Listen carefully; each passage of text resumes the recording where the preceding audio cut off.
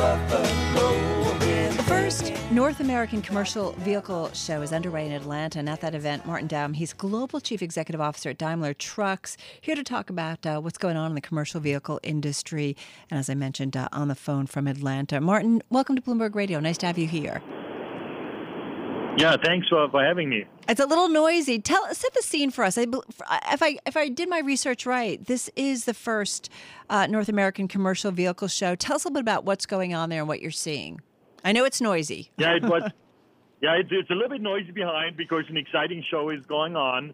It was a long-term vision of my company and me personally to really create a marketplace where suppliers, manufacturers, and customers meet to get a glimpse of the technology future in the trucking industry.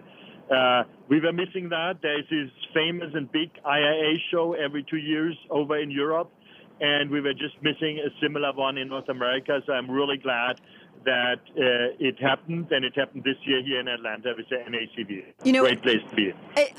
It doesn't feel like a day doesn't go by but that we don't talk about self-driving vehicles kind of at the consumer level, if you will. Tell us about what are some of the bigger technological trends that are going on in the commercial trucking industry.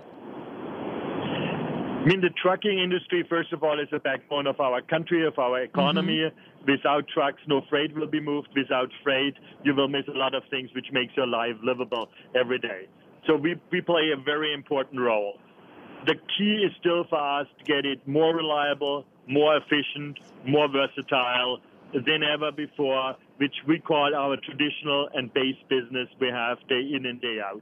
And there's a lot of things going on.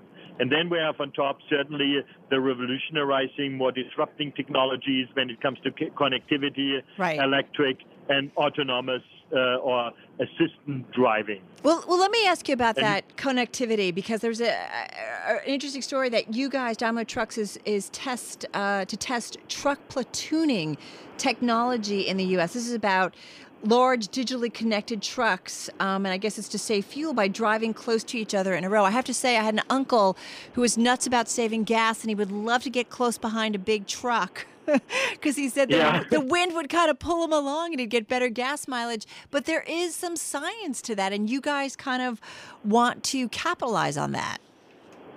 Your uncle is excellent. And the only problem for your uncle was that it was a little bit dangerous in those days to do that. My aunt was not happy. And we want to get the benefits your uncle experienced without the danger. Yeah, and that's potentially. So you put two trucks close together. You save on fuel because the second one gets a far better aerodynamics with that. But the first one basically is guiding the second one, and you have this like a rubber band between the two that can expand if necessary, and you can pull it closer together.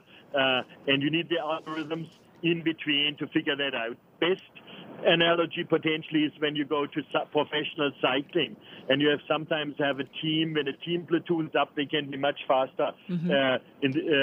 Which means much more energy efficient in cycling than if you do alone. But the team means the first one takes as much care about the second one as the second one for the first one. So have that seamless algorithm going on. That's where we need the connectivity part between the two trucks. And we are excited. We tested a lot in our own laboratories and with our own test trucks out in Oregon.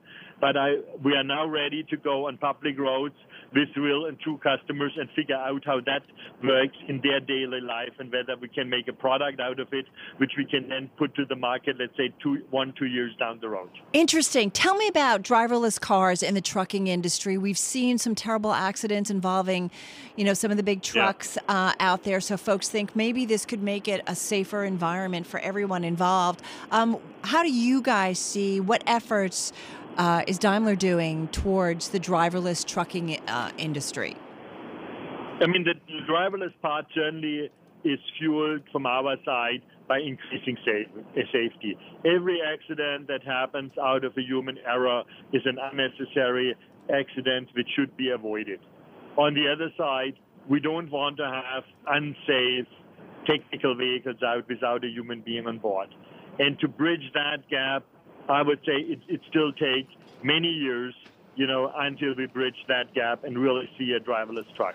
But what we will see much earlier is assistance systems where we help and support the driver to become a much safer driver. Right, like we see in car. I have to ask you to be quick. Got about 20 seconds, but you kicked this off saying that it's great to follow the trucking industry. I love to do it because it does give you an idea of what's going on in the global economy. In 15 seconds, from what you're seeing, what is going on in the global economy?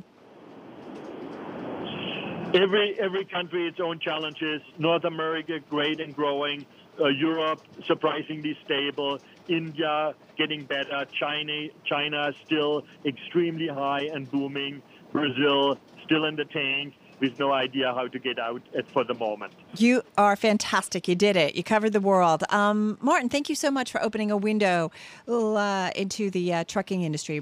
Greatly appreciate it. Good luck with the show. Martin Daum, he's Global Chief Executive Officer of Daimler Trucks, joining us on the phone in Atlanta.